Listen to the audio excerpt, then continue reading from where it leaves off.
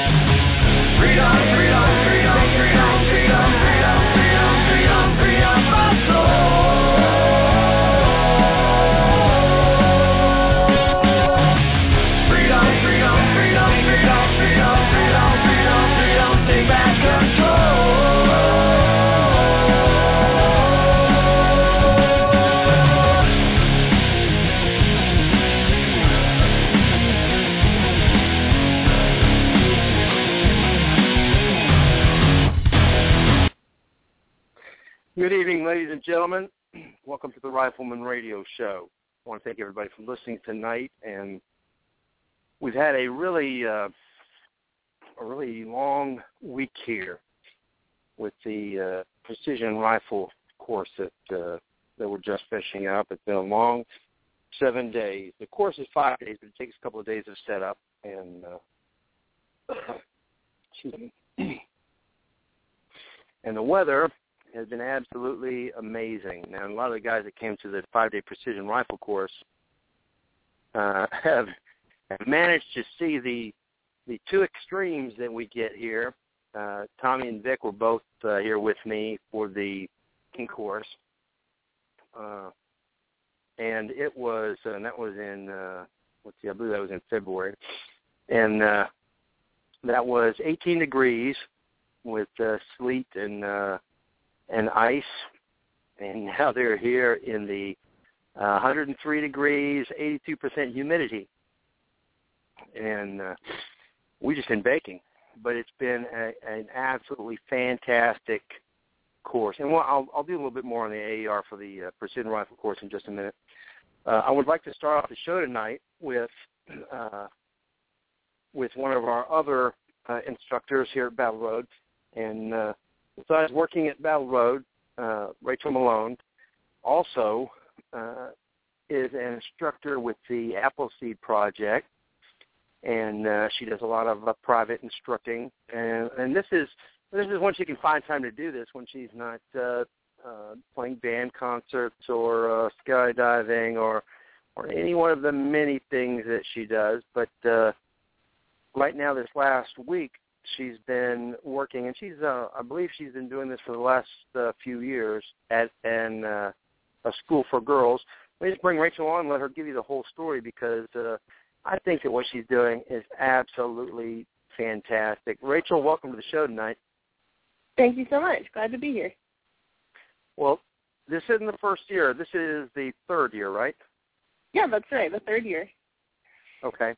And give us the whole spiel, the name of the program and what you guys are doing, and how it's been going this year. Sure thing. Well, the program is called Academy 31, and there's a lot more information about it at academy31.com, including blog posts that give camp updates. But right now we're finishing up week 2 of our annual 2-week camp. It's a really small camp. I don't know of anything like it. It's out in the country where I live, on the farm where I live. I help to lead it along with a couple other very close friends and neighbors and my landlord.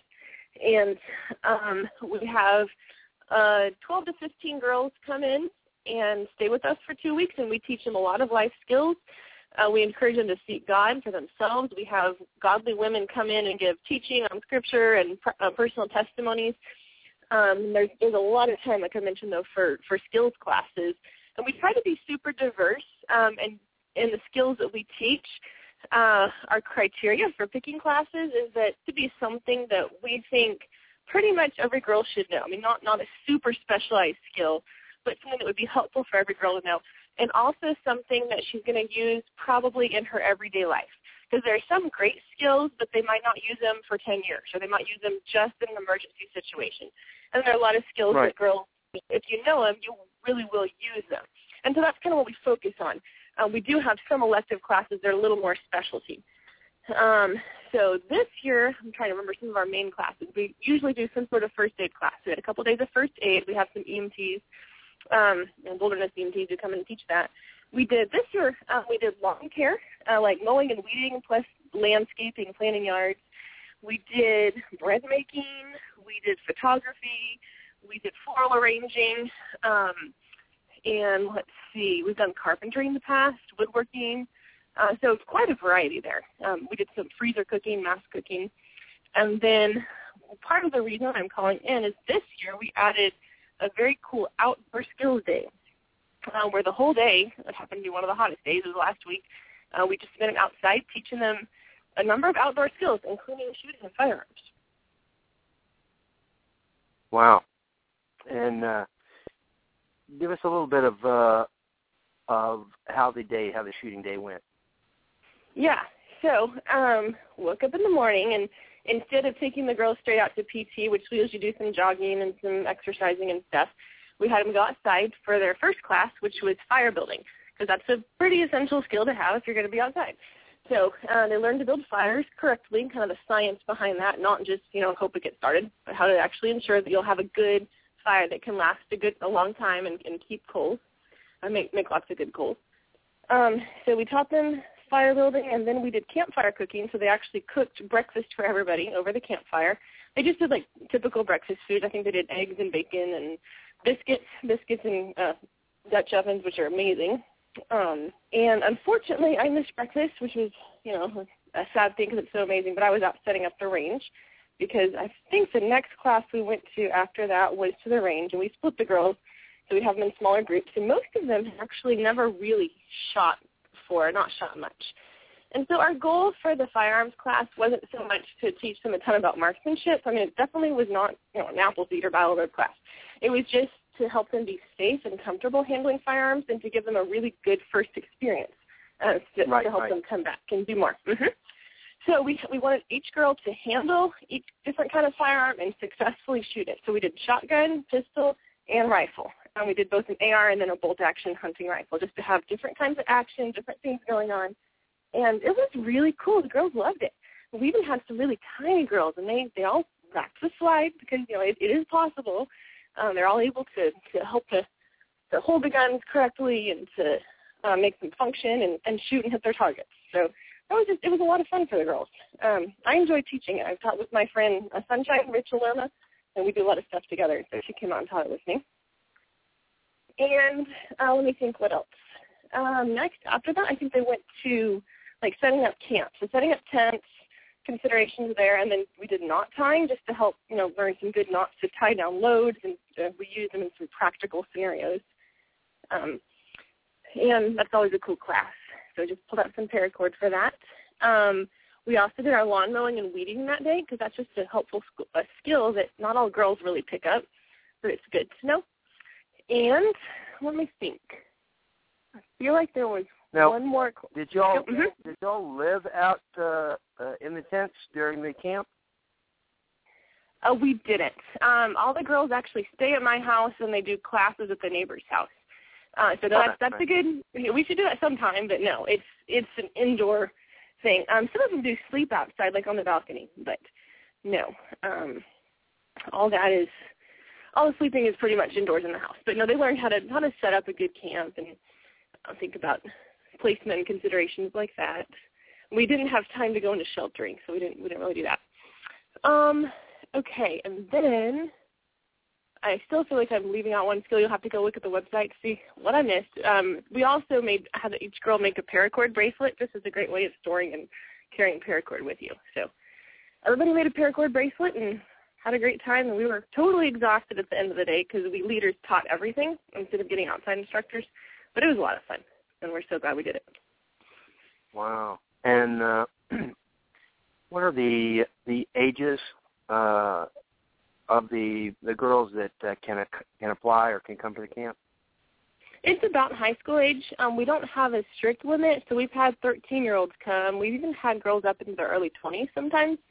But typically they're around high school or maybe just above high school. Okay. And like you said, you can go to the website. Give the website again, academy31.com. Yeah, exactly right, academy31.com. It has a lot of information about the camp in general, but if you want the updates, we have a staff member whose job is to take pictures and write reports every single day. So you can go to the blog, and Outdoor Skills Day was day 4, so just go to the blog and scroll all the way down to day 4, and you can see pictures from that day. And the camp, as you're mentioning, you said that when folks come to the camp, they're going to be encouraged to seek God, but it's not like it's required that it's a religious school or anything. They're just going to be encouraged while they're there to seek God, and folks will be brought in to speak to them about it. Right. It's not a requirement. Nobody has to sign a statement of faith at all. We have a lot of people come who are believers, and we have people come who aren't, and that's fine.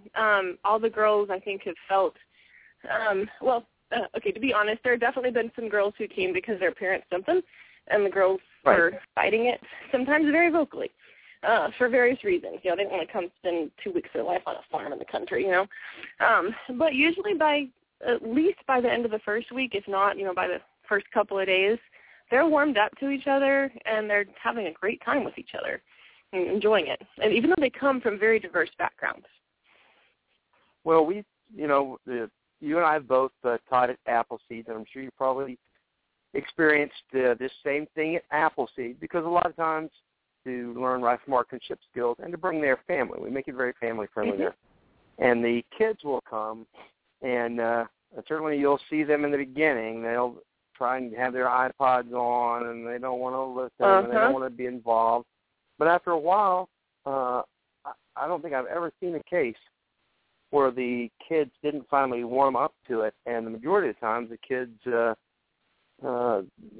parents had only meant to bring them for 1 day because they said there's no way the kids are going to get them to go for 2 days, and have the kids, in the majority of the cases, say, hey, can we come back? I'm sure it's the same way there. I mean, they may think that it's going to be some type of a boot camp or something. But listen, guys, I know most of I've met several other people that are teaching at Academy 31, I believe, and man, you couldn't ask for a better group of instructors, sharp as razors and really nice. And I'd like to send my girls there when they get old enough to go. And I talked to Tommy about this a couple of days ago because he was asking about you, Rachel, and I told him what you're doing, and he was pretty excited about it too. I think he'd like to see if Brisha and Brianna would if he can get them over to it in on one of y'all's next academies. Yeah, that'd be great. What is the costs for a girl to attend for 2 weeks? The cost is $500, and that includes room and board and all the skills classes and supplies for 2 weeks. And we also have, actually, hang on, I'm trying to think. Is that, yes. I feel like this year we did an early bird special. It was maybe even, I think it was $450 if you get on early enough. We also have discounts for multiple girls in the same family. I'm pretty sure, say $500 for the first girl, then $400 for the second. Something like that. That's a deal. That is a great deal. Mm-hmm. Well, I tell you, I think that I'm going to talk to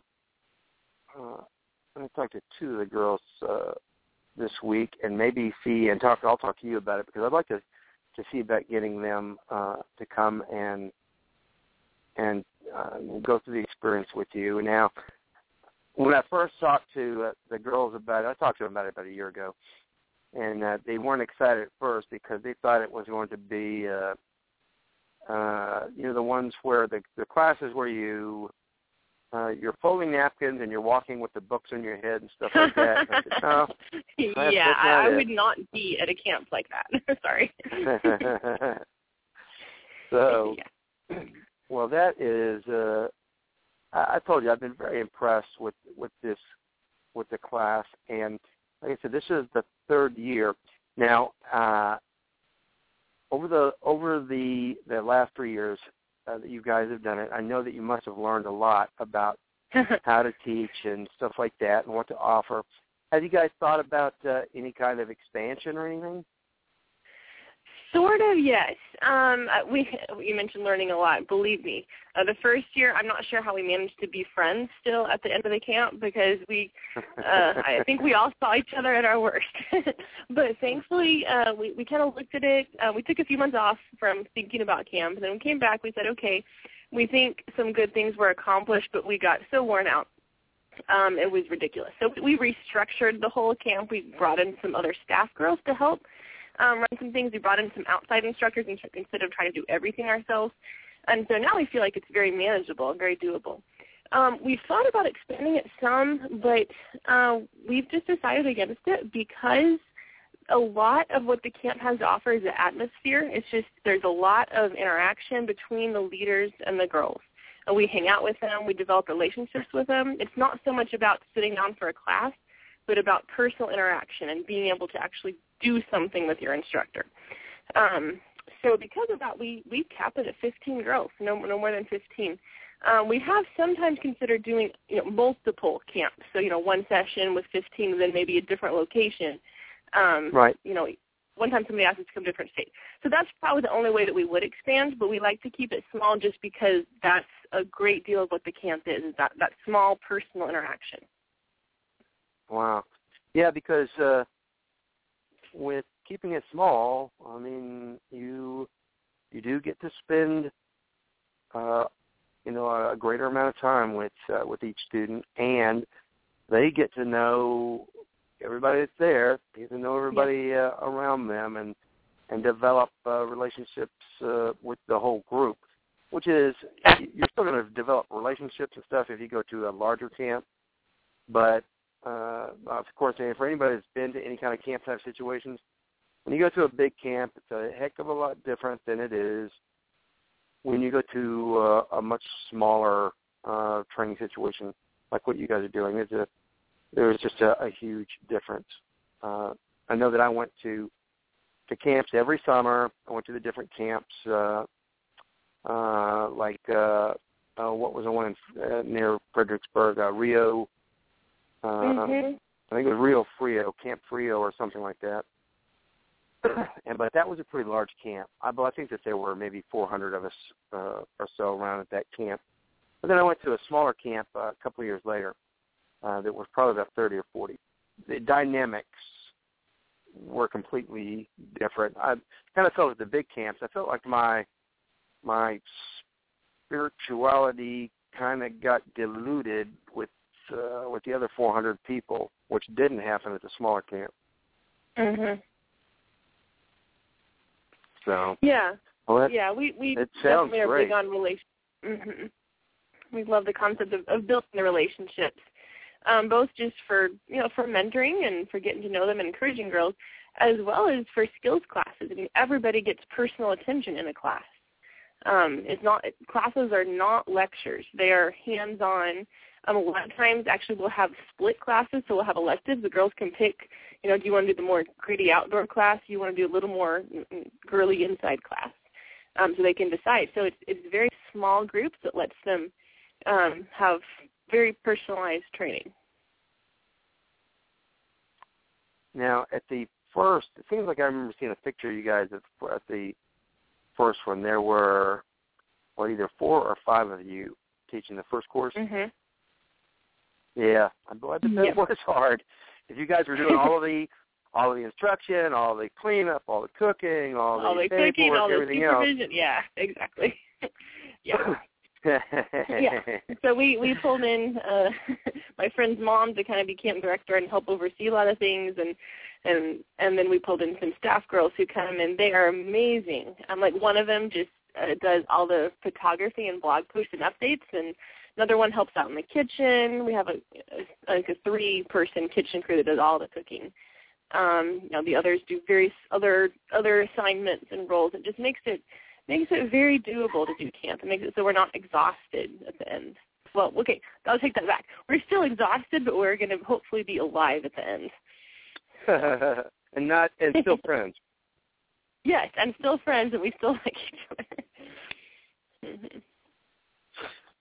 Well, does the camp occur at the same time each year? We've been doing it the first couple weeks of August, kind of right before school starts up. I think the first year we did it a little bit later, and it was right up close to school. So last 2 weeks of August has seemed to work well. We probably won't pin down dates until like January next year, but I would imagine it's going to be about the same. Well, and is the date cause of the fact that that this is the time period that's usually that everybody are back from their vacations or right and stuff like that? Right. Okay. Exactly. Because, one of our part of the year, but it is the hottest part of the year. Is. But I guess you don't have a lot of choice a lot of times because when the schools are ending at different times, so people are getting out to their vacation at different times. And most people, the first thing when they get out, they dash off somewhere, and people are trying to get off on vacation and stuff like that at the beginning of the summer, which is probably the best time to do it. But I guess it's even hot then. But it's certainly hot now.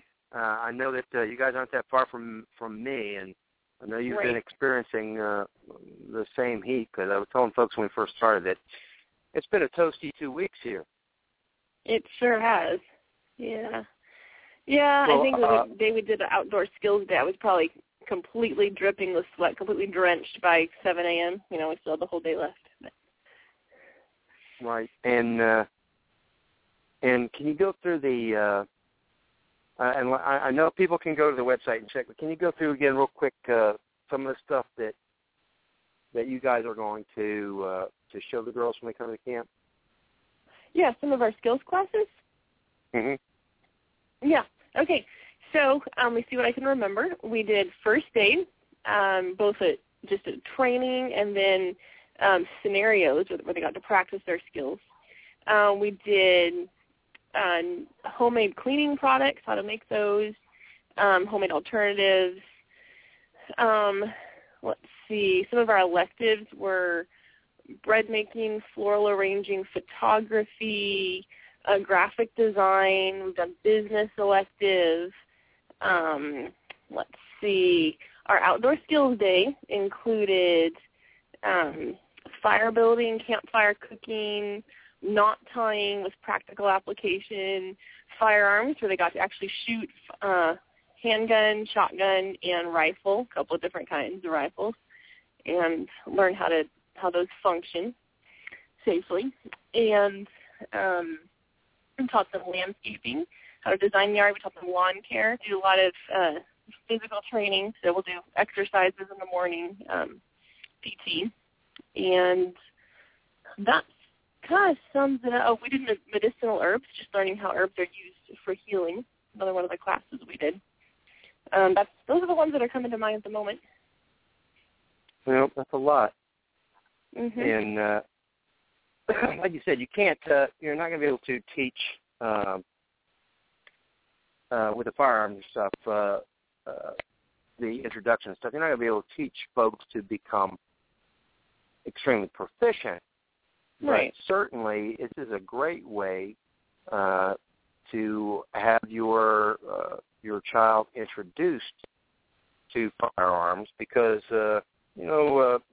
and we do that a lot too with Appleseed. Matter of fact, I just got through with a course today teaching. It was a private course for a female, and I told her the same thing. I said, "Look, we're not going to, because of the amount of time stuff that we have, we're not going to make you proficient in marksmanship and everything else with all of these different firearms.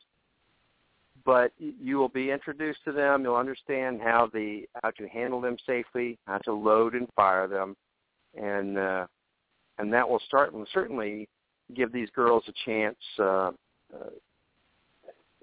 It'll give them, I think, the word I'm looking for. My brain is baked out right now. Yeah, the confidence. I think to seek additional instruction. Exactly. Yeah, and just the confidence to realize, hey, this is something I can do. We had a couple girls come in who really weren't that thrilled about it. At the end, they were kind of saying, hey, that was one of my favorite classes. And one girl I talked to who said that she'd shot maybe a couple of firearms before, but it was more of a scary thing. And she said being able to do it here in this environment, very, very controlled environment, very safe, she felt much more comfortable with the environment, and then because of that, she grew confidence, and now she would like to go do some more shooting and learn more about it. And that, to me, that was very rewarding to hear, because that was our goal, to just inspire that confidence that, hey, I could kill a snake, I could address a threat, I could become proficient enough so I could go hunting. if I wanted to. Things like that. That's what we're after. Right, and that's the place to do it, because a lot of people's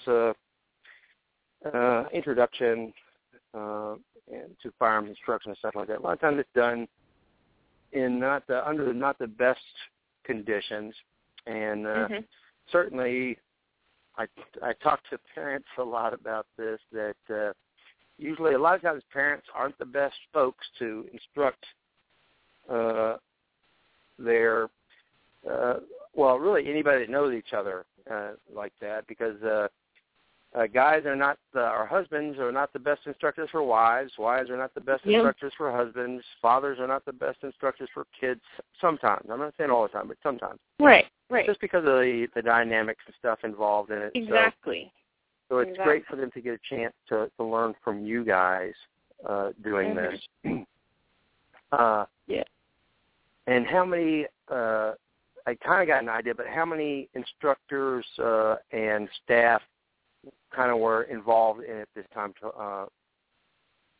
this last event?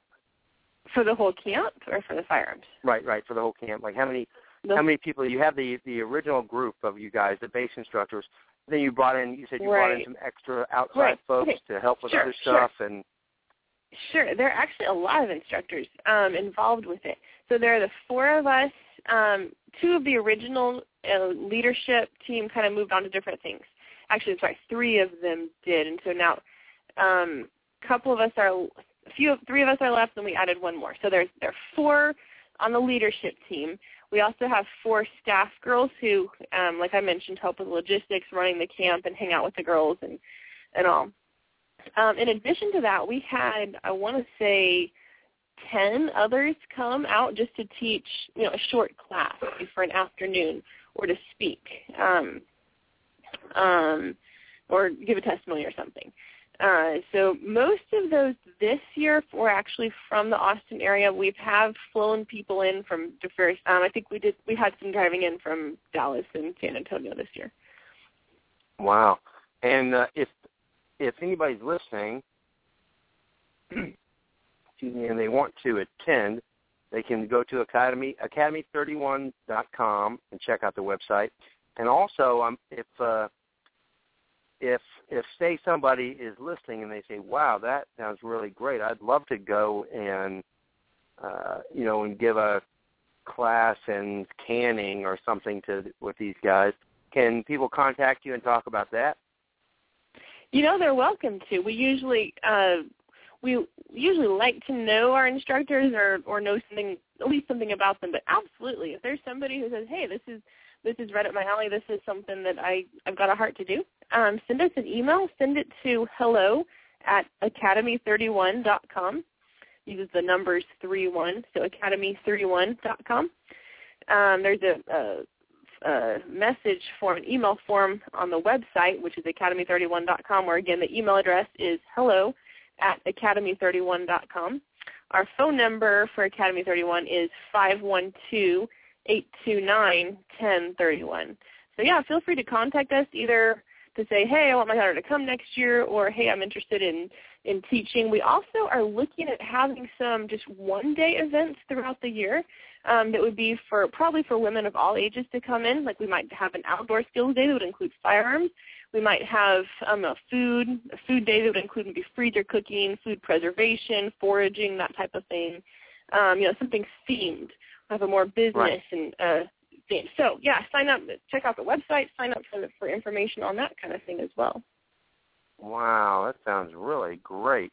Also, sometimes there are folks that that they hear about something like this and they are moved in some way to want to help. And maybe somebody wants to, to make a donation or something. Is there a way that's possible?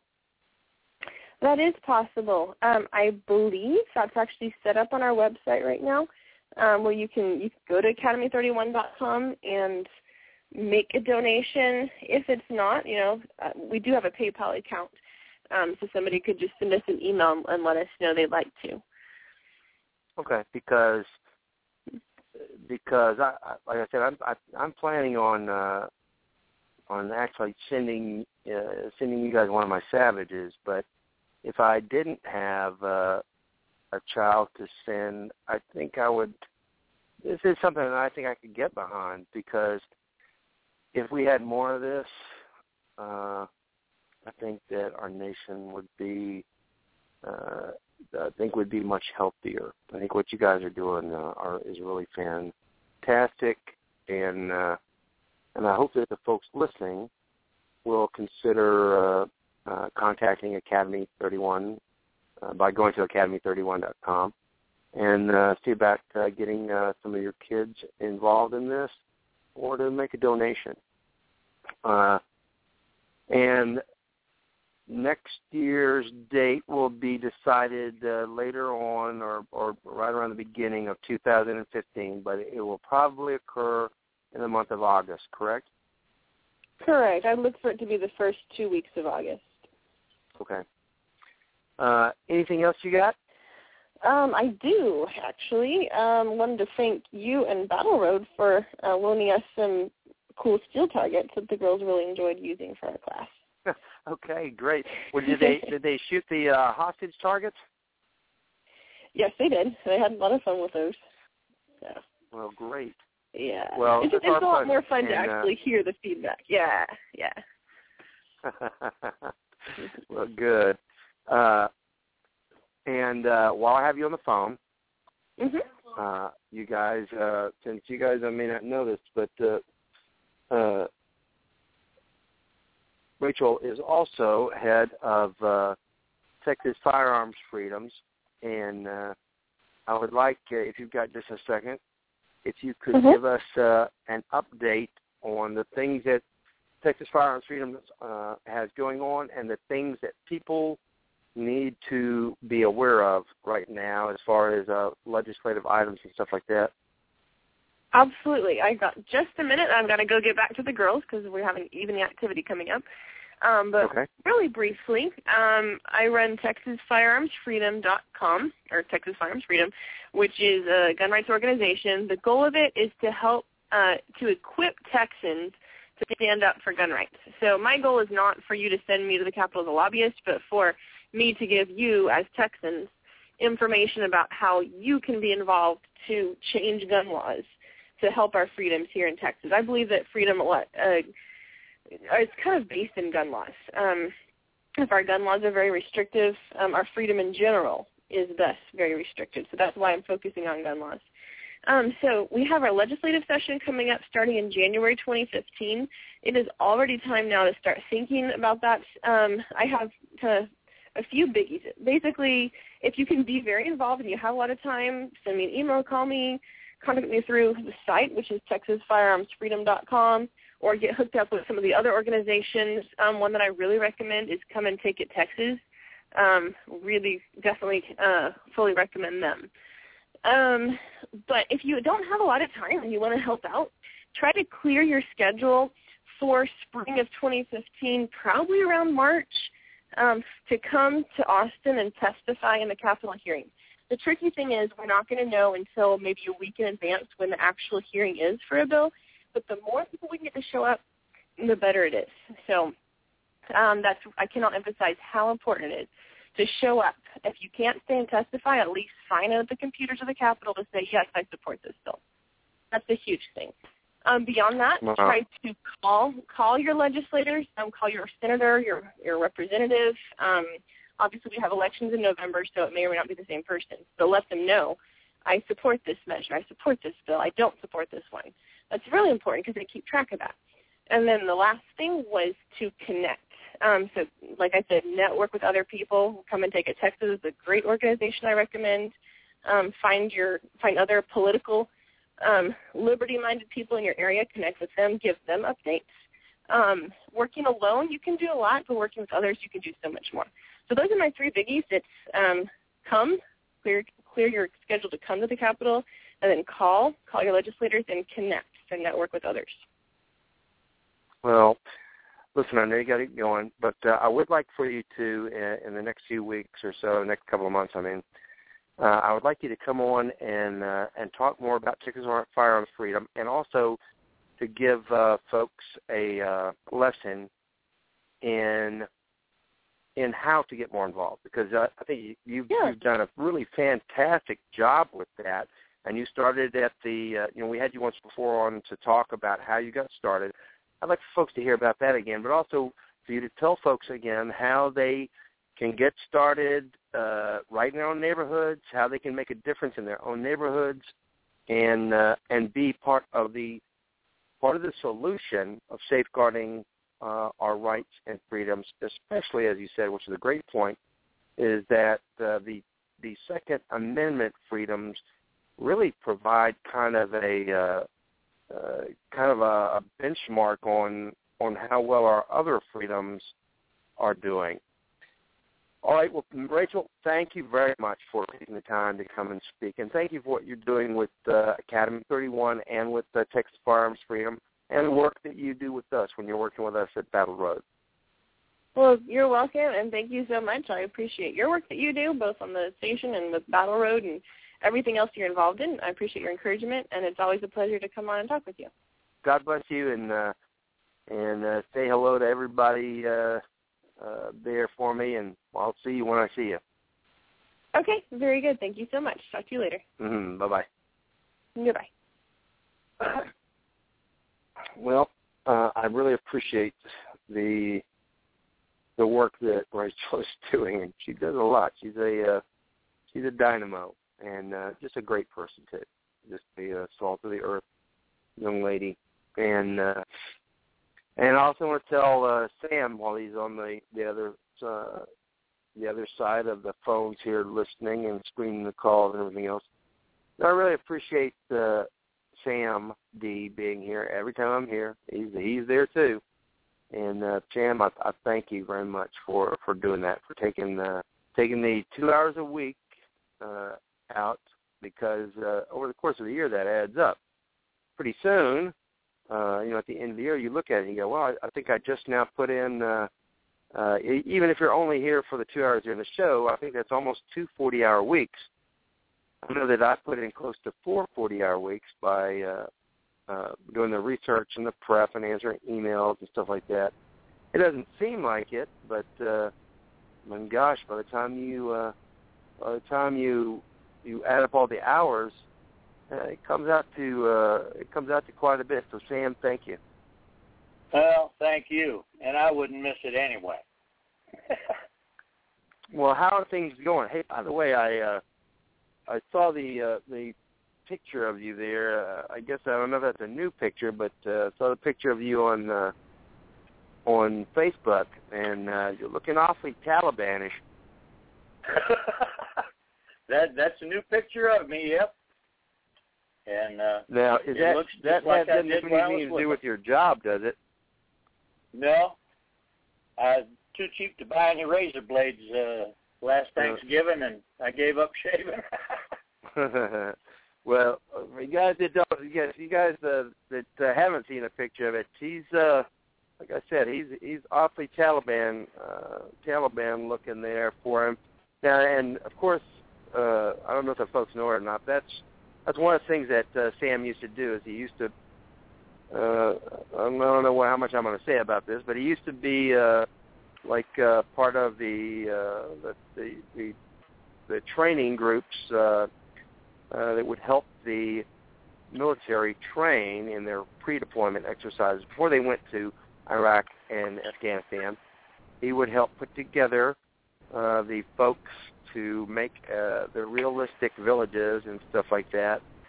And I thought that maybe you were just going for that whole look.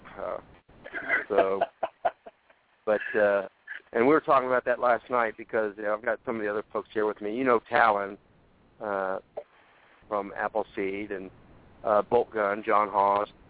And we were talking about how many years ago it was you were very clean shaven except for the big handlebar mustache, and now you got the full Santa Claus look. Well, how is everything going there right now in New Mexico, because you guys are very rapidly becoming part of the new front lines with the illegal immigration. And not just that, but also there's a lot of pushback going now in New Mexico as part of all of the national pushback against a lot of the government. And when I say government, I'm not talking about just up in D.C. I'm talking about government as it pertains to national, state, and local. But part of the pushback on local government's use with the real heavy-handed law enforcement impression or pressure that's going on. It seems like New Mexico is coming to the forefront there, too. We had a serious problem in Albuquerque. Policemen up there seemed to shoot people more frequently than most other places, and there was a lot of questionable shootings. It reached the point where they actually called in the Department of Justice and asked them to investigate. And there have been some rather large demonstrations, and there's been a little bit of throttling back on the part of the Albuquerque Police Department. They're starting to realize that people are not inclined to tolerate that heavy-handed action. They're very much... we're very Western out here in a lot of regards, but we kind of draw the line on people getting shot that don't need shot. Well, it just seems, and I want to make it very clear that I am I'm very pro law enforcement. I think that the majority of the folks that are wearing a badge and are serving and protecting are good guys. There's a problem, though, that I think that, and I was discussing this with Talon on the way back from the airport the other day, because we started out as a discussion about Islam and the Muslims around the world, in America and stuff like that, about how I was telling him that I said, look, certainly the vast majority of folks that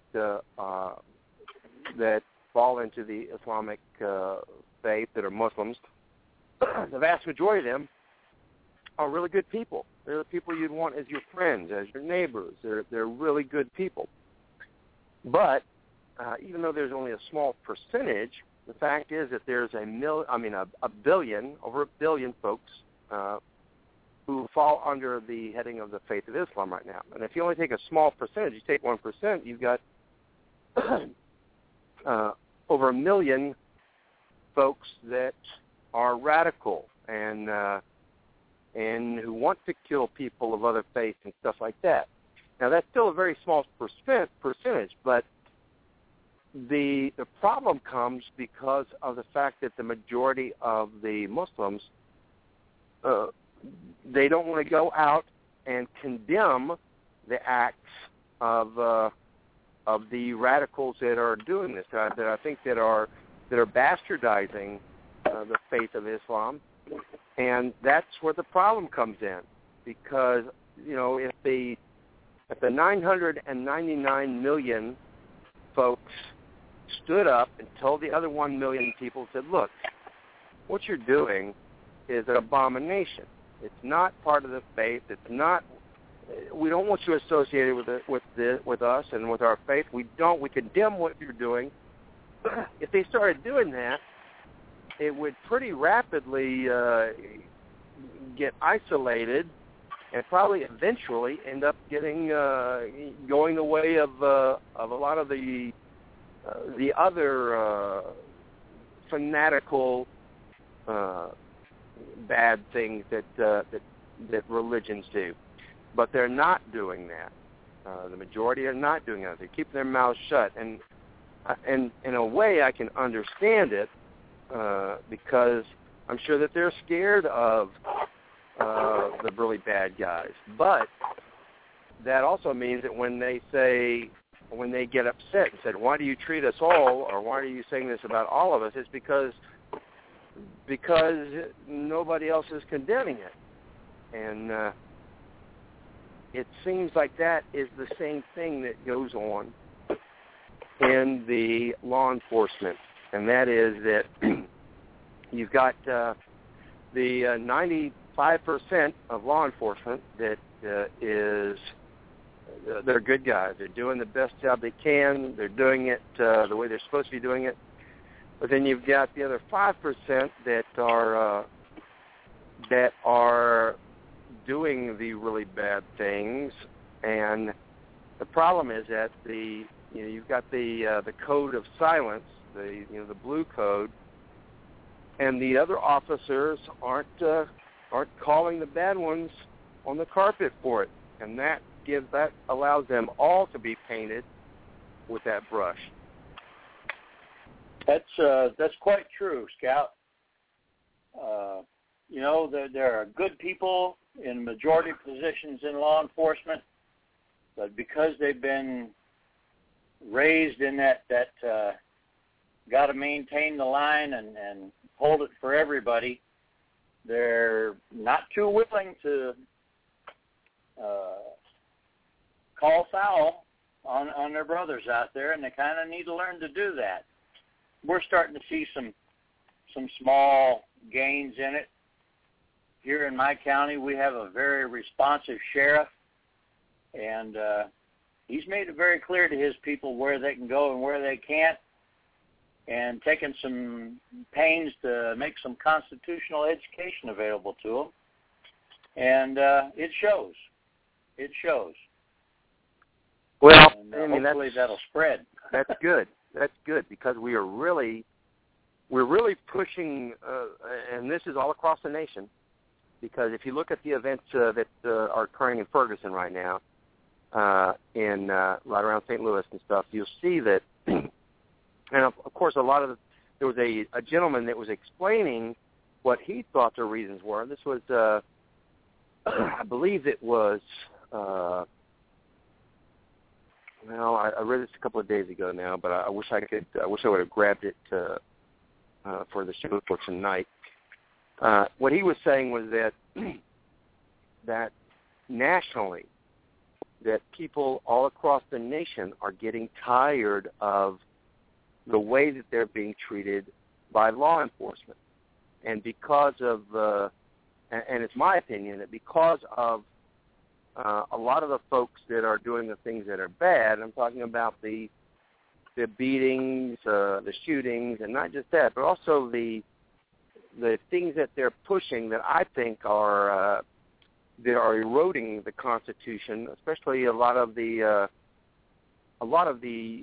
searches that are going on, a lot of the seizures that law enforcement and the government are doing, where they're seizing money and property, and folks that are completely innocent are having to really fight to get their money or property back, because they're seizing it under not under criminal statutes, but under civil statutes. That it's getting to the point where a lot of folks are getting tired of it, and they are voicing their frustration in a way that they're addressing it to all police. So now all police feel that they are under attack. So you have this thing growing where you have the citizens becoming angry with the police, and now all the police, even police that go out of their way to do their job, what they should all be doing, but even those folks are starting to feel like it's an us versus them. And the more it gets into an us versus them situation, the harder it gets. The more bad things are going to go on. And like I said, the rioting right now that's occurring in around St. Louis here in Ferguson is a pretty good example of it.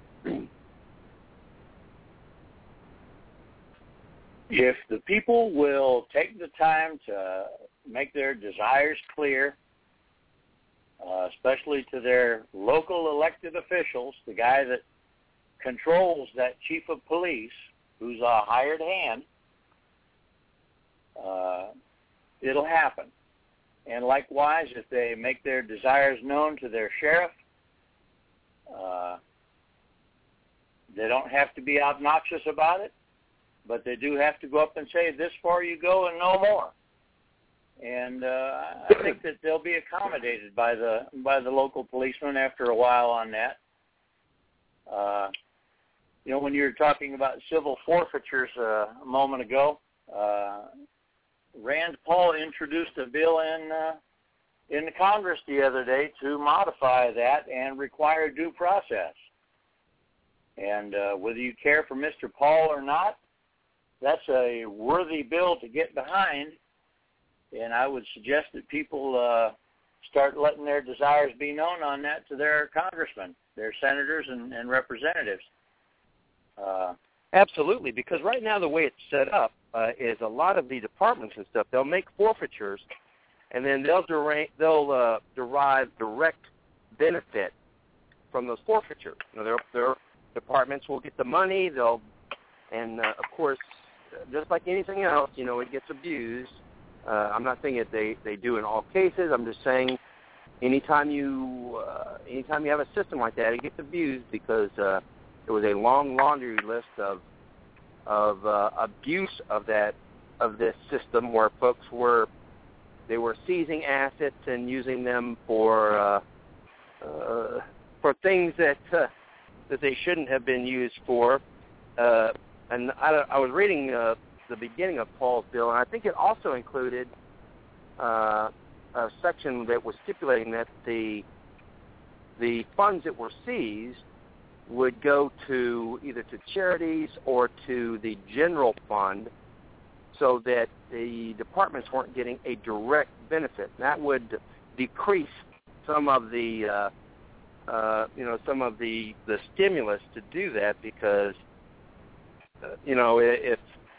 if you can force somebody to forfeit something and your department's going to receive the benefits of it, then you might be tempted to do it and even do it in a way that kind of stretches the lines on it. Where if you're not going to receive the direct benefit of it, then maybe there'll be less incentive to do so. So I think that was part of the bill that he was introducing, wasn't it? Yes, it was. And they say if you take the personal profit out of it, that changes the whole character of it, reduces the incentive to be arbitrary in making those seizures, and very much worthwhile part of that legislation. It's gotten so bad that people really can't travel with cash. If you're out in Middle America, making your way down the highway and don't like to use credit cards like me, it's not uncommon to have a pretty fair wad of cash on hand when you're driving. And nowadays, if a policeman happens to find that, they can seize the stuff, and you got to prove you came by it legitimately. They don't have to prove you came by it They're wrong. going to seize it, and then they're going to make you prove that it was legitimate. And certainly, most people, you can prove it, but that's going to cost you money. It's going to take the money away from you. There's been a lot of cases of this recently. Folks that they had maybe they received inheritance, or they drove out of state, and they bought a vehicle, or they sold one, and they're traveling back, and the people searched them or searched their car, and they go, "Hey, you got $7,000 in cash here. What are you doing with that?"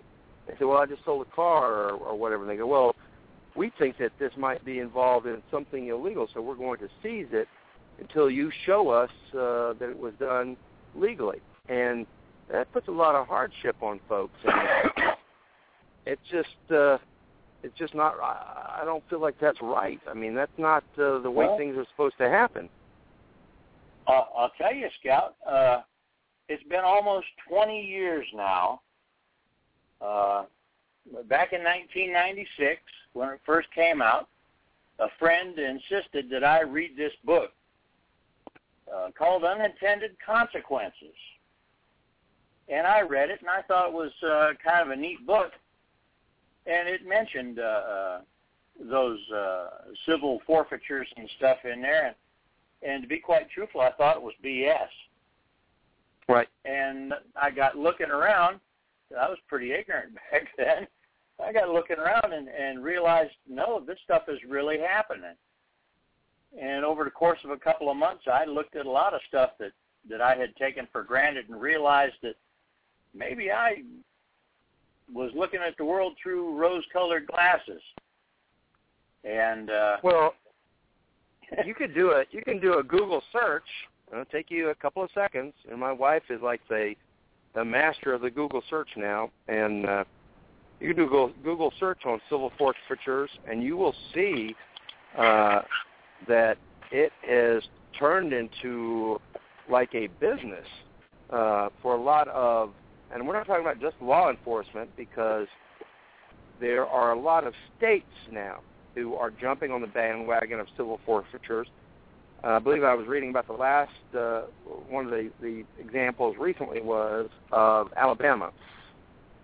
And that Alabama had said now that if you have a safety deposit box and that it has been idle for a year or more, that the state has the right to seize it. And I got to tell you, I've had safety deposit boxes before that I didn't access for 2 or 3 or more years at a time. And I would be... I'd be very angry if I went to the bank to check the box and found out that it had been seized because I hadn't I hadn't accessed it. Now I'm sure that they probably have. I'm hoping that they have some type of system where they alert you that they're going to do it first, or they attempt to alert you. I don't know. I'll have to do more research about that. But I know that is a trend that's been quietly going on in the majority of the states across the nation, and that is they're setting limits now on the time that safety deposit boxes and bank accounts and stuff like that can remain idle before they begin seizure processes. You know, we were all raised to obey the law and pay attention to the law and the Constitution, and we believed that we operated that way 100%. And I grew up and was educated to believe in something called due process of law. And these civil forfeitures are not due process in any way, shape, or and people need to... Well, you have agencies, all different agencies, state, county, national agencies that are becoming involved in this type of process. I know that we recently have been involved in it with the county tax department, because they have a process around here where they will raise your taxes, and then they send a message. They say they send a letter out to advise you of it, and they give you only a certain number of days where you can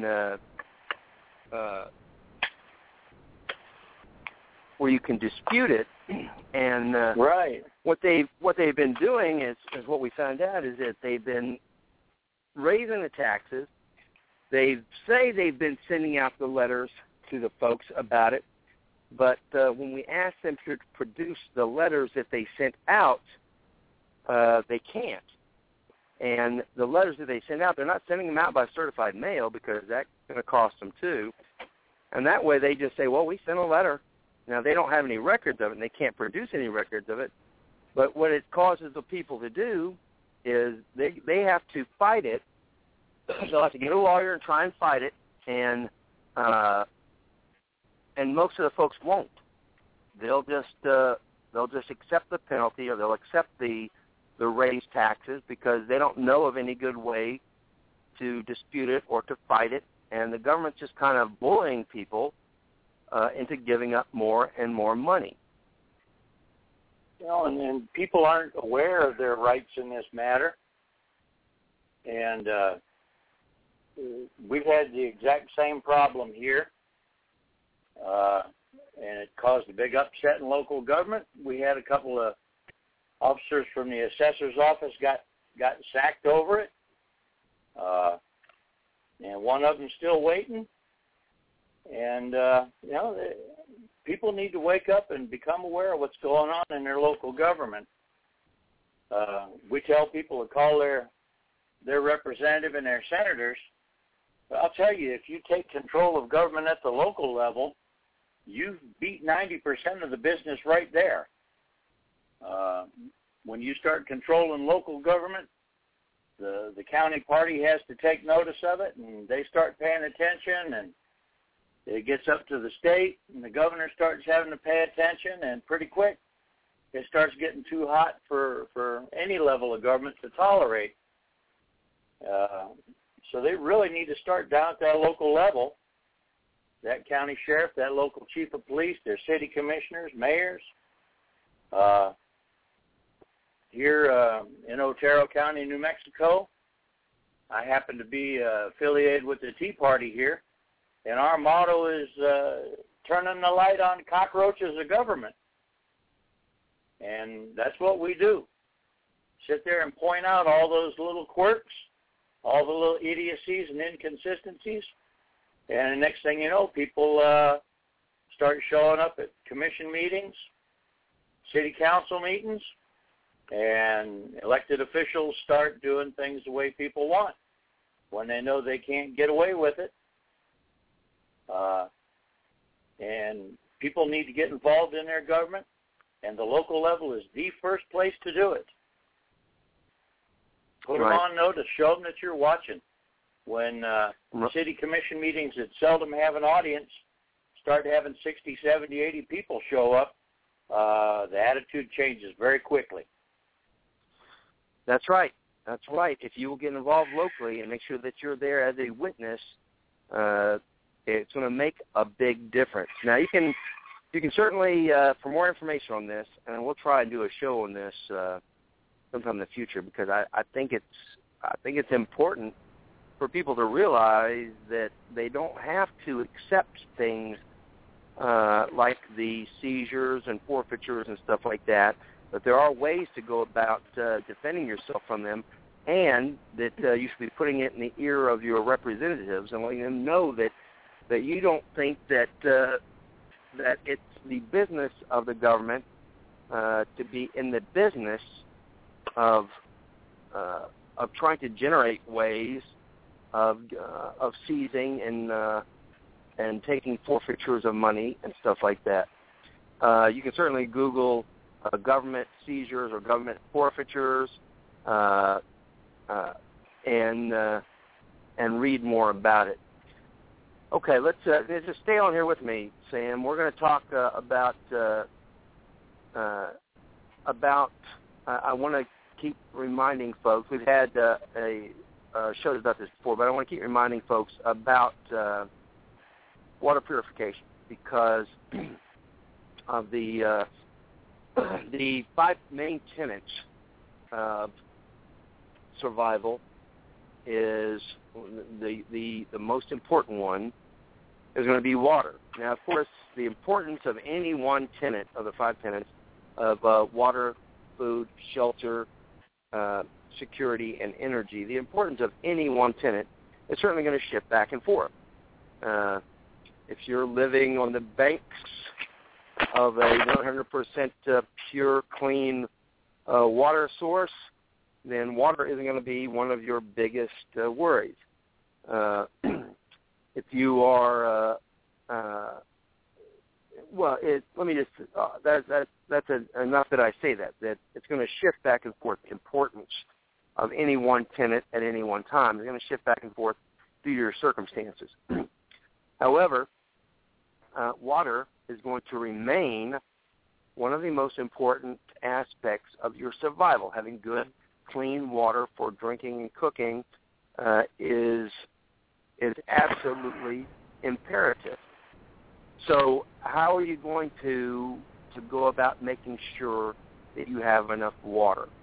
The first thing you'll need to do is make sure that you have some way to store water, at least enough water so that if your water supplier were to go out tomorrow at noon, that you could survive at least 2 or 3 days before you got into trouble. Now, you can go, who knows, you can go 2 weeks, 3 weeks, even up to people have gone 30 and 40 days without food. And I'm not going to tell you that it's an easy thing to do, because it's not. Everybody knows you eat breakfast, and by certainly if you skip lunch, by dinner time you're hungry, and that only gets worse. If you keep skipping all the rest of your meals every day for the next 40 days, it's going to get rough. You're going to end up getting sick, and you eventually will die from it. Water is going to be a lot quicker. Without water, depending on your situation, you may perish. Just like I said, depending on your situation. If you're out in the sun, out in the heat, you may perish in between 3 to 5 days without water. Now, certainly people have gone longer, and certainly people have died right at the 2 or 3 day mark without water, which you can do very easily. If you're out in the boiling sun with no shade and you go more than 48 hours with water and you're walking trying to get somewhere, you're going to die. It's going to kill you. So making sure that you have enough water to survive should be high up on your list when you're thinking about maintaining your preps, when you're thinking about becoming self-reliant, because the majority of us get our water because someone is sending it to us, either a utility company or it's coming to us from a well via the electric company. So one way or another, it's being sent to us. There are not that many of us that are collecting the water ourselves and are supplying ourselves. Now, some people do. Some people have rainwater gathering systems. They have artesian wells where the water is under pressure in the earth, and you can just pipe it into your home that way. But that is certainly very few. So we're depending on the water to be delivered to us. Now, when it's not, we should certainly ensure that we have some other way that we can get the water that we need to survive. Now, a typical person, if you're sitting in your chair under the shade on a say an 85, 90 degree day, you need a gallon of water a day minimum, and that's just for drinking. You're going to need about a gallon of water per person per day. That very quickly turns into a lot of water. A family of 4 over the course of a month is going to need close to 150 gallons of water just to sit there and not do anything. And that includes no baths, no brushing teeth, no cooking with water, no washing clothes, no washing your hands, any of that. I'm just talking about the water that your body needs in order to survive. Now, certainly you can get by over a couple of days, maybe with less. But that doesn't mean that your body needs less. It just means that your body is shifting things around and it's getting by on less. You can do that for a couple of days, and it may or may not cause any major problems, but you cannot do it indefinitely. If you need that 1 gallon a day sitting in the shade, then that's what you need. And if you don't get it, then your body's going to start taking it out of, it's going to start shifting it around inside your body, and eventually it'll start shutting things down to try and conserve what water you do have. Your mind will start getting slow, you'll get weak, confused, and eventually your body will end up shutting enough stuff down that you die, all right? So there, we've discussed why you need the water. Now, how are you going to get it? Obviously, the first thing that you can do is make sure that you store some water. And we've talked about this many times before. Storing water, at least a minimal amount, is not that difficult. You can certainly go to the store and purchase cases of bottled water. Get it, everybody will get a big load, and they'll run a sale on it. You can buy a case of 48 bottles, 48 pints of water for about $5 in a lot of places. All right. So if you put that on your shopping list once or twice a week, then you can start building up a surplus that you can keep. And that the cases of bottled water are not that big. All right. They will store in your closet. You can put a stack of them in your closet. You can start sliding them under your beds. You can start squirreling them away. Try and make sure that when you're doing it, that you're keeping them in a fairly cool, out of the sun location. Anytime you put plastic in the sun, the UV destroys the plastic, right? So anytime you have, even if it's in your house, if the sun can come through the window and hit the plastic, it's eventually going to damage it by way of the ultraviolet light. So keep it in a in a cool, dry place for it to get the longest amount of life you can out of it. And take it just a second and scribble the date that you got it onto the package. You don't have to date each bottle. Just put a note on the outside of the package and say, okay, I got this one in March of 2014, and then each time you get one, you'll put that note on there, and then use the water. Everybody will at some point they'll need to take some water with them in the vehicle, or they're going to take some water with them to the football game or something like that. Use your oldest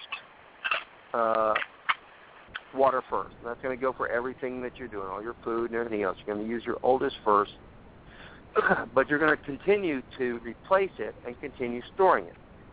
If you have room, you can get some of the larger storage containers. That can either be the 5-gallon bottles that they sell. They sell those at all the stores now. Those are the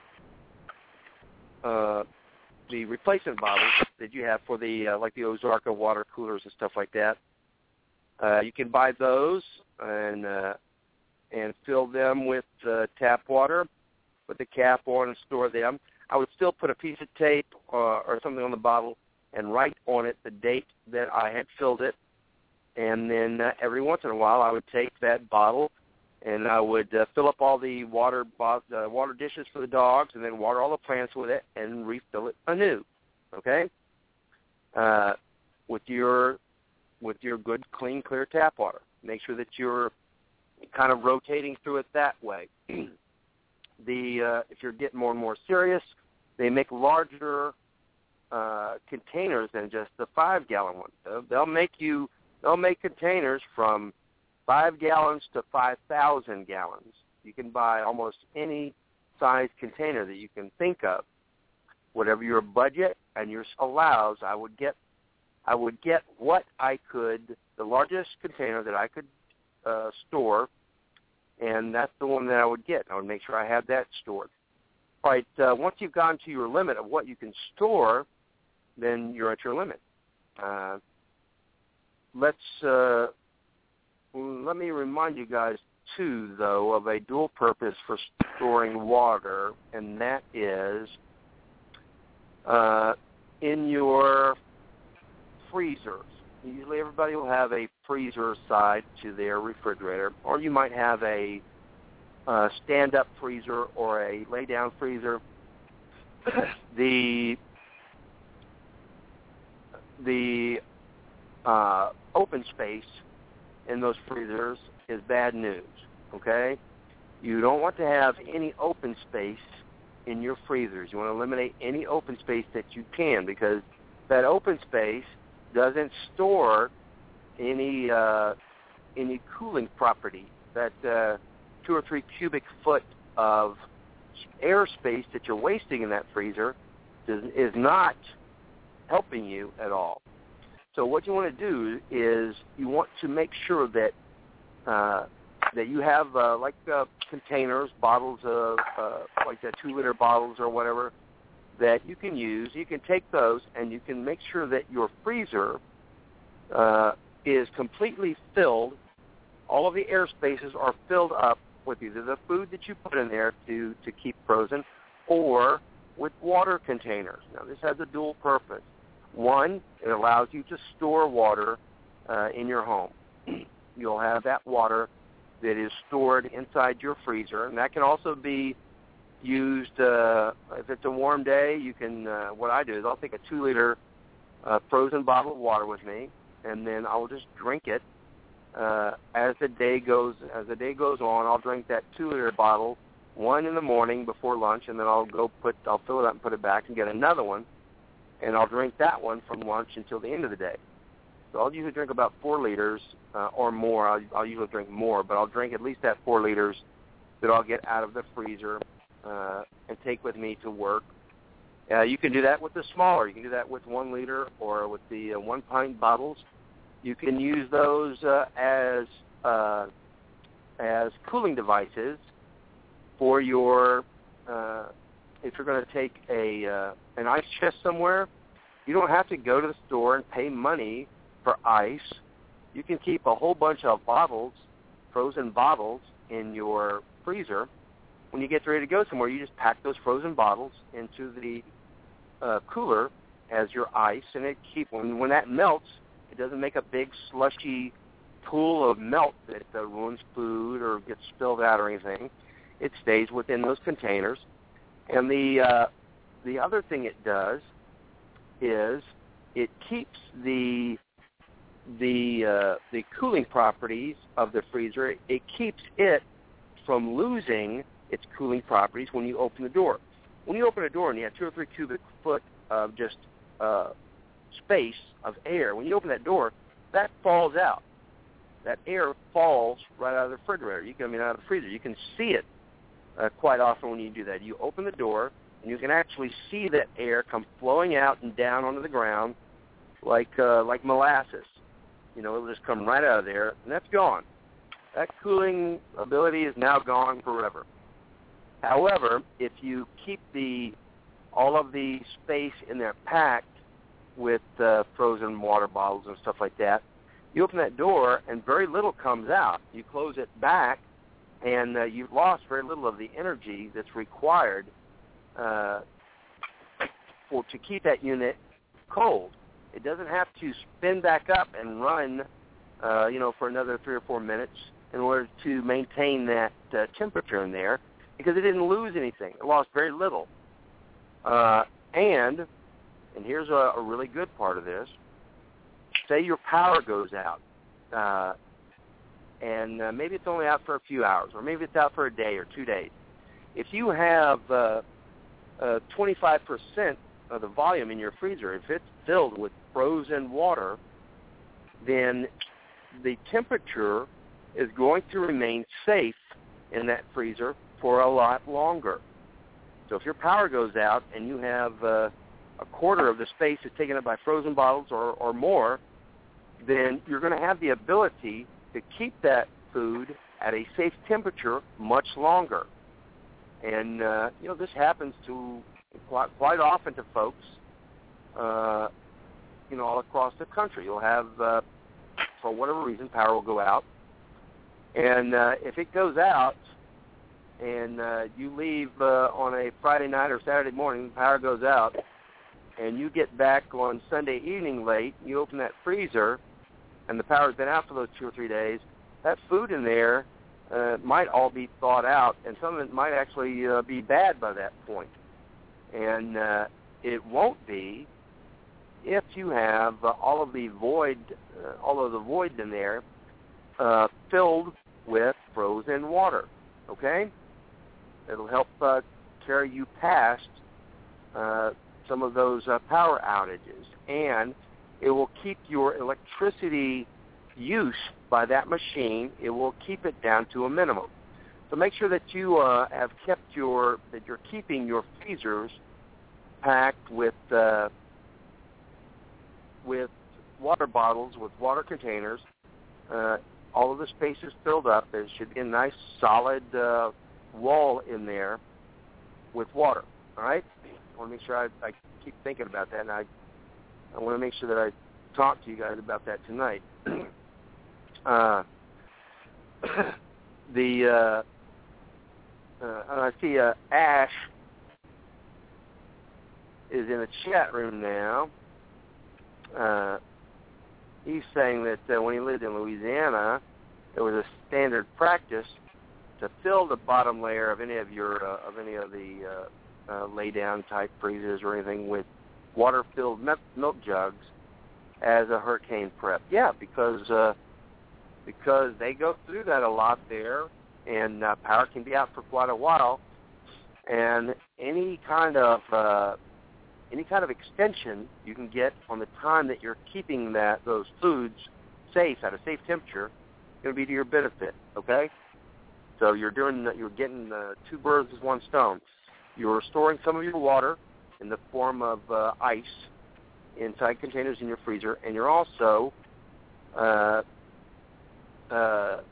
extending the amount of time that the food can be kept at a safe temperature, and you're cutting down on the amount of energy that device is going to use, because it's not going to have to keep spinning up to bring the temperature back up from the voids that you allow to fall out of the freezer every time you open the door. Okay, it's going to keep it packed solid. Okay, so if you have gone to the limit of your storing, then what do you have next? Well, you're going to have to figure out some way to treat water if you don't have the ability to, or even if you have the ability to store water, I would make sure that I was familiar with and was practicing my water treatment abilities, okay?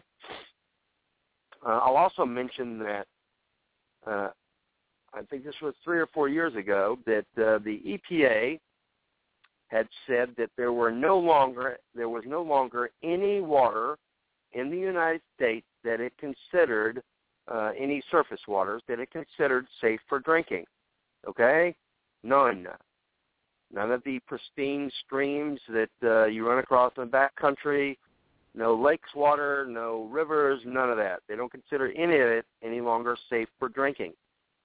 I remember when I was a kid, I used to drink out of streams all the time. I drank out of streams and creeks, and I even drank out of stock tanks before I was old enough, before I'd seen, I don't know how old I was, maybe 8 or 9 or 10. This was the first time that I'd actually seen one of the cows standing belly deep in the stock tank, urinating and defecating while I was getting a drink of water. Now, maybe the cows can deal with that. Certainly they can. I've seen them drink water that was very frightening. They can deal with it, but you may not be able to deal with the same water that they drink. You know, dogs can drink out of the toilet. You might get away with that, but chances are it's going to make you very sick drinking out of that toilet that was used only minutes ago to hold some feces. So you need to figure out, or you need to understand that almost any water source you're going to use, that you're going to need to consider that source of water, that you consider that water contaminated until you treat it. Now, wells might be a different story. I mean, certainly you can drink water out of a well without treating it, but that's not surface water. That's well water. I know that I've drank water out of rivers and creeks out west, up in the mountains and stuff like that. I drank out of a stream in New York. I've drank out of that stream several times. Well, actually, every time I go and visit, I've drank out of that stream. So far as I know, I'm not sick yet, but I'm sure it's just like Russian roulette. The bottom line is you need to treat any water, any surface water, as suspect until you have treated it. All right, now how do you treat it? One of the first things that you'll do to any water is you're going to try and strain any of the large solids out of it. Now, you can do that by pouring it through a T-shirt that you folded several times. You can take like a 2-liter jug, soda jug, or even just a 1-liter soda jug, or even just a pint water bottle. Those are fairly common. You can find them almost anywhere now. There's several billion floating around the planet. You can take that water bottle, cut the bottom off of it, and stuff cut a section of a cotton T-shirt out, or just stuff it in there, and pour the water through the cotton T-shirt to filter out large particulate matter from it. Now, you're going to want to do this no matter what else you're doing, no matter how else you're going to treat it. This is the way that you want to start out. Whether you're going to boil it or you're going to run it through any other type of a filter, anything you're going to do, you want to start with the absolute cleanest water that you can. So you want to pre-filter it and get all of the large particulate matter out of it, because even if you have a really good, like a ceramic filter or something like that on your water purification system, the more solids that you introduce into that filter, the less effective it becomes. So no matter what you do, the water as best you can, even if it's only taking off the shirt that you're wearing and finding a clean spot on it and pouring the water through that, that's what you're going to do. Get the large particulates out of it, anything floating in it, anything that's in the water, get it out of that.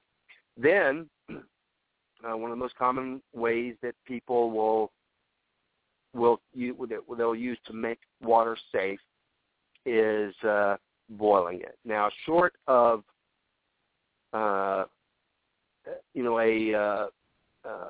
very small micron size filter, boiling is still one of the most reliable methods that we have for killing the microbes, parasites that in the water. Okay? It's still the most reliable method for it. What you'll do is you'll first do your pre-straining of the water, get the large particulate matter out. Then you'll clean the whatever you're going to use, a pot or the can, whatever you're going to use. You're going to clean it as best you can. Then you'll put the water in there and you'll bring it to a roiling boil. And then you'll keep it simmering, they say, for 2 to 3 minutes. Now, as far as I understand it, the water is actually safe to drink the minute it starts boiling. However, due to the fact that every molecule of water doesn't boil at that very instant, I would make sure that I boiled it for a couple of minutes. There's really no need to rush this process, because it's a very important thing that you're doing, which is making yourself safe drinking water. Let it boil for a few minutes. That way the water has had a chance to circulate and all reach the high enough temperature to kill the microbes, parasites, bacteria, and stuff. Now, they also advise that you add 1 minute of boiling time to the initial, and they're going to call it 10 minutes of boiling to try and make sure it's safe.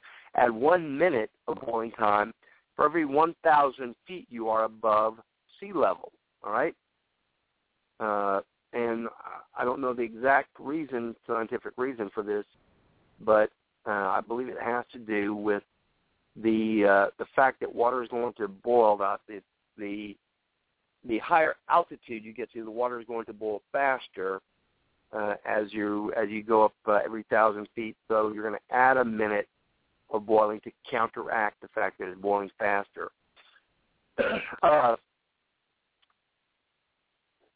If you want to try and get the water to boil faster, you can certainly do things like making sure that you've got a cover or a top on whatever device you're using to boil the water. That keeps the heat exchange at the water surface from occurring. The water will boil faster that way. It'll take less fuel to do this. You can boil it in a pot. You can boil it in your canteen cup. You can clean out a tin can. You can make a wooden bowl and actually boil it in a wooden bowl by carving out a wooden bowl if you don't have anything else. People have boiled water in banana leaves.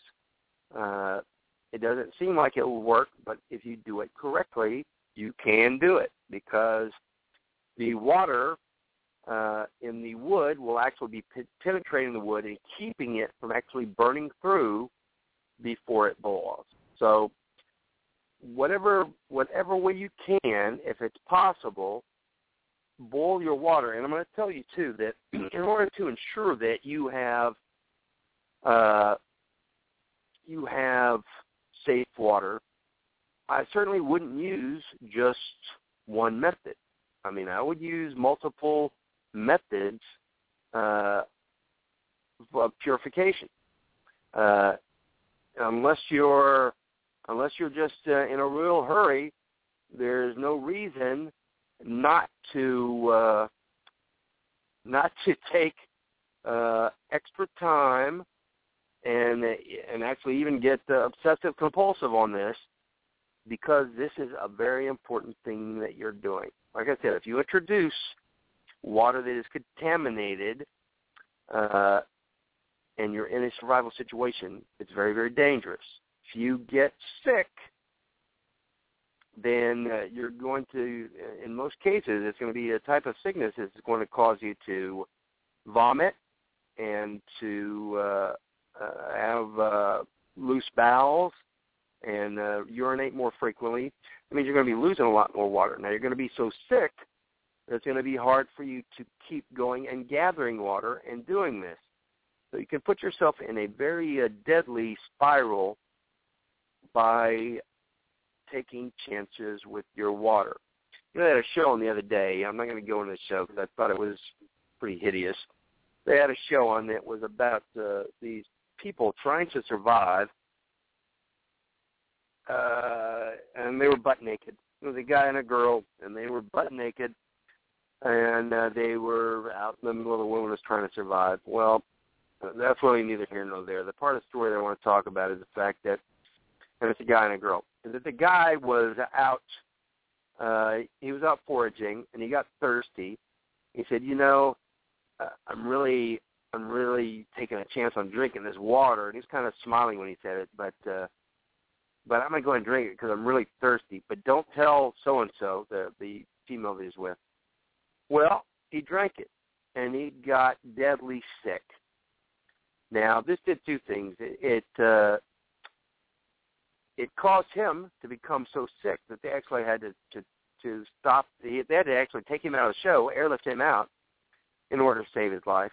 And his partner, who was counting on him, now was by herself. This is the kind of thing that will happen if you don't do this. So take the extra time. Use multiple methods to ensure that the water that you are drinking in a survival situation is safe. Pre-filter it through cloth to get the large particulate matter out. Boil it. Boil it for the prescribed amount of time. Then run that, once that water's cooled down, run it through an additional filter or use some type of sun filtration. You can add some type of chlorine or something to it, and we'll talk about that in just a second. But you can use multiple methods to make sure that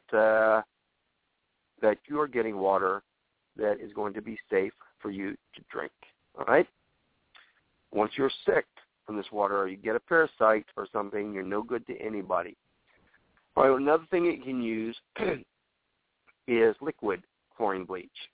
All right, now you guys have all seen the big gallons of Clorox and stuff that you use on your clothes or to clean the kitchen, stuff like that. You can add that liquid chlorine bleach to your water to kill parasites and microbes and stuff. However, make sure that the liquid chlorine bleach that you're adding is free of any type of soap or phosphates or other additives, all right? And the way to do that is to make sure that when you go to the store and buy it, that you're buying the plain and pure Clorox bleach. If you simply must have some scent for it, or your clothing or something, then buy an additional gallon, all right? Make sure that you are keeping that around. Now, you can treat your water with this, and that's, say you're using the chlorine bleach and the normal chlorine bleach has about a 5.25% sodium hypochlorite, and usually the rest will say inert, all right? You don't want to have any fragrances or any other added soaps or phosphates. You'll have a 5.25% sodium hypochlorite, and then the rest will be inert. You're going to treat 1 gallon of water. You're going to use 8 drops of the liquid chlorine bleach. That's about 1/8 of a teaspoon to your clear water. Now, if even after pre-filtering it, the water is still cloudy, you're going to double that. You're going to use 16 drops, which is 1/4 of a teaspoon, to the cloudy water. And that's going to, and then you're going to let it set for about 30 minutes to an hour before you use it, all right? And it's going to have a strong chlorine smell and perhaps even a taste to it. Now, you can alleviate some of this by taking that water and pouring it back and forth into a pre-cleaned container so that you're not pouring that treated water into a container or a pot or something that has had untreated water in it, because that can recontaminate the water, all right? If you're going to purify, say you've got a 5-gallon container, then you can put 32 drops in, that's 1/2 teaspoon, into your 5 gallons of clear water. Now, once again, if it's a cloudy water, you're going to double that. You're going to put in 64 drops or 1 full teaspoon to 5 gallons of clear water. Now, I'll tell you that using liquid bleach is okay, but there's a danger to this method that comes with the fact that liquid bleach loses its potency rather quickly. You have, so that what I'm saying is you don't want to buy a whole bunch of liquid bleach and store it up as part of your prep if you're not going to use it for something else in the next 6 months, because the liquid bleach will use about 50%. It will lose about 50% potency over the course of a year. So if you go and get that jug, and that's, once again, this is one of the reasons that I think that I want you to start marking down the dates of when you purchase something.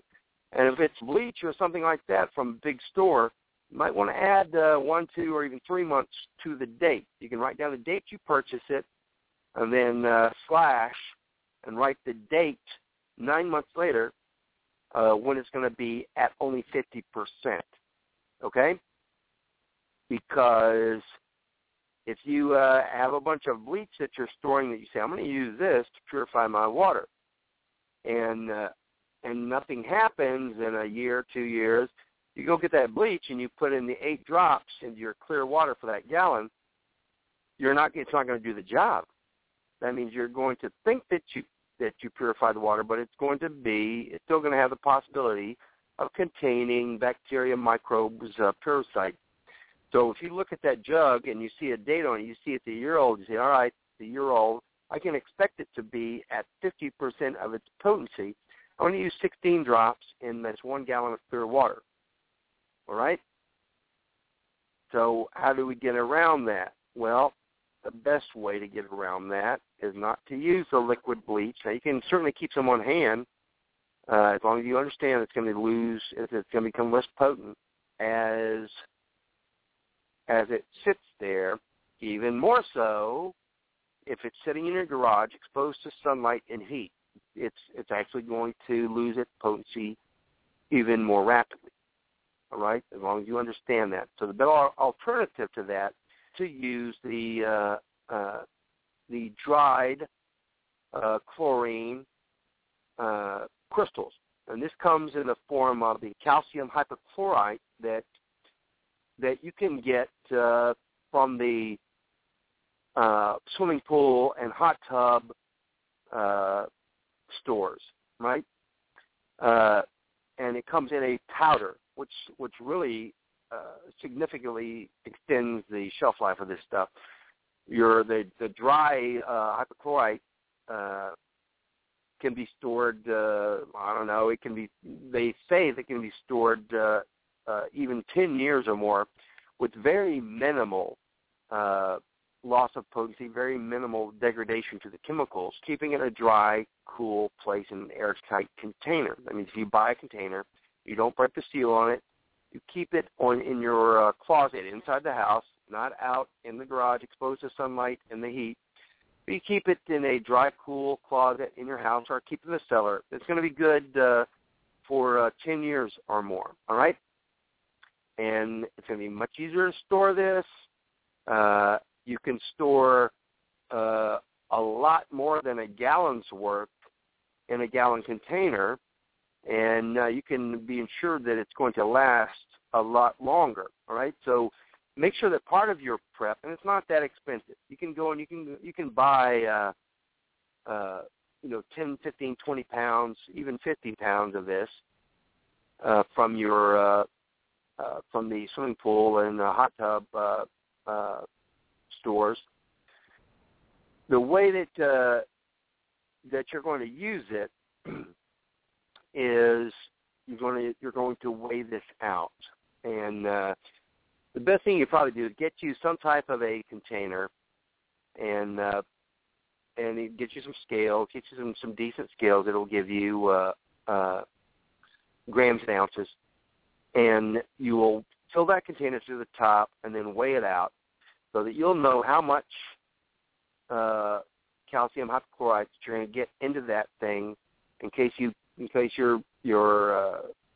measurement device, your scale stop working or something. You'll know how much will fit in that container that you're going to use.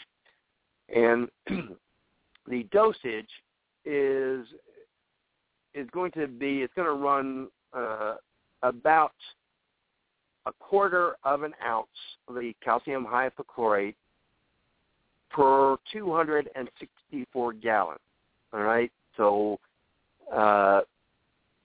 you'll add 1 gram to maintain the chlorination of the water. You'll add 1 gram of the dry chlorine every week to every 1,000 liters. That's every 264 gallons. Now, if you're going to use it for smaller amounts, there is a chart on there. You can Google this.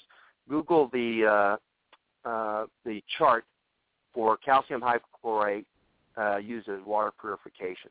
They'll actually give you a chart that will do smaller sizes.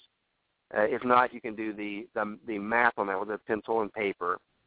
1.35 ounces per 264 gallons. All right, that'll tell you, and you can use that to slide up or down to do smaller amounts. And I certainly recommend keeping a certain amount of this on hand, and even getting some and getting you a nice airtight container that you can put it in to take it with you on trips and stuff like that. To put in your backpack or in your vehicle, different things like that, so you can carry it with you, all right? Because that's going to be a really good way making sure that you can treat the water in some form or fashion. Now, this comes with using chlorine, or using any kind of chlorine or chloride or hypochlorite. Does come with certain dangers to it. So you don't want to do it. I would not recommend doing it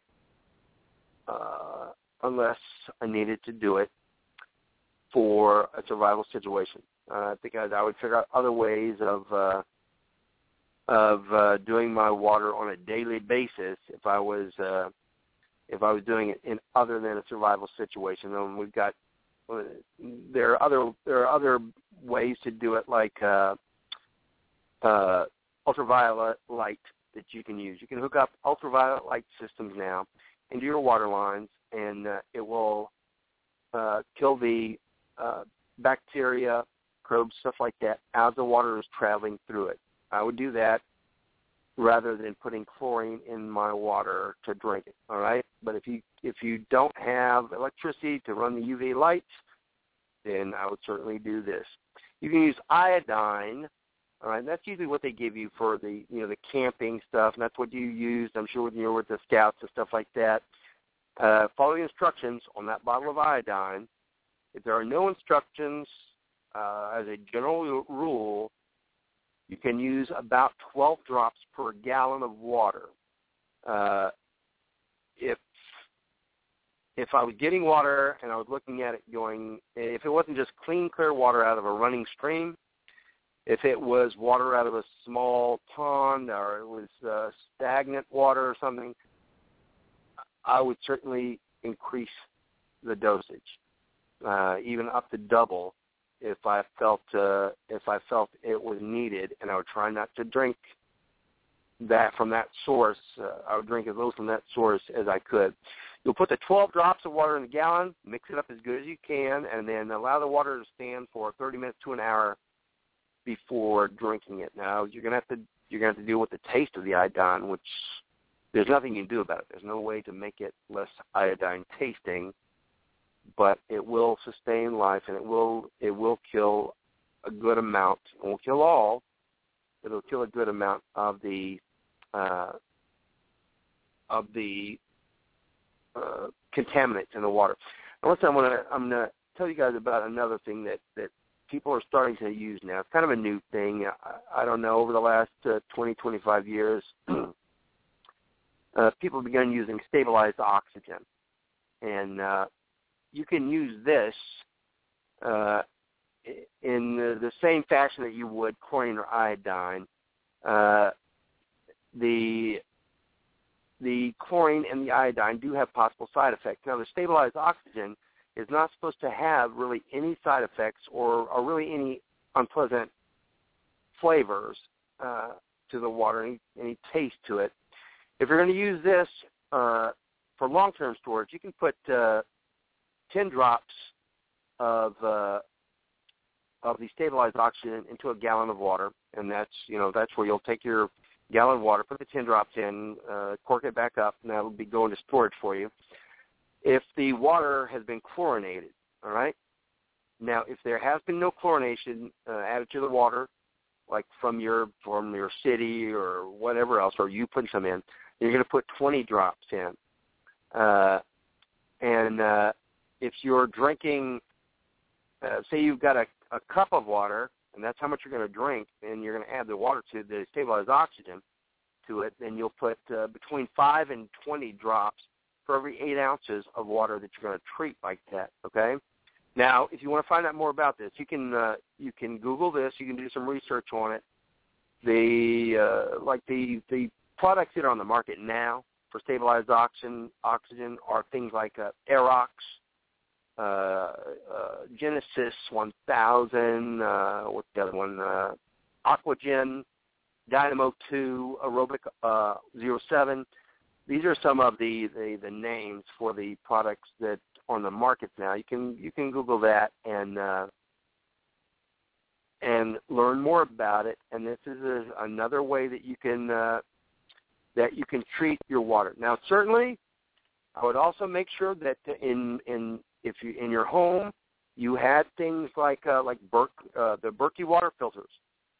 Those are fantastic devices to use. Katadyn makes some great products. I would certainly invest in some of those to keep in your house, and I would use them. I would use them on a daily basis. That's what they're made for. They can take a lot of the stuff out that may slip by your water treatment facilities, and it can certainly also purify water that you're a suspect of. All right? Listen, we're running out of time, and I want to thank everybody for listening tonight. We'll pick up this again. We'll pick up the fire starting and also the dry foods and medicine next week. For tonight, I want to thank you guys for listening. Thank you, Sam D. Thanks, Ash, and all the rest of you guys who listen on a regular basis. I appreciate that. And we'll see you guys next week, 7 p.m. Central, all right? Thank you all. God bless you, and take care of each other.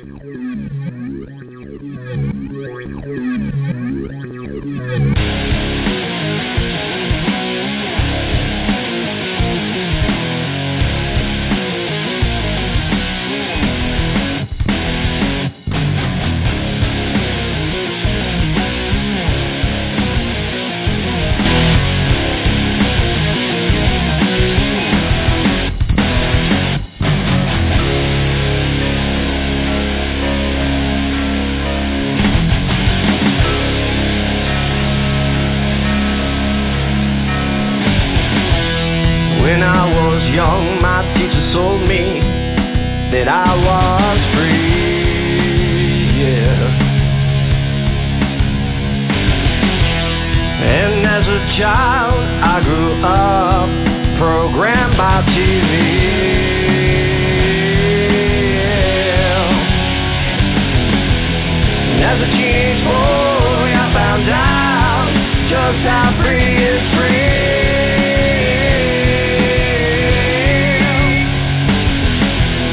I took a toke from some good smoke.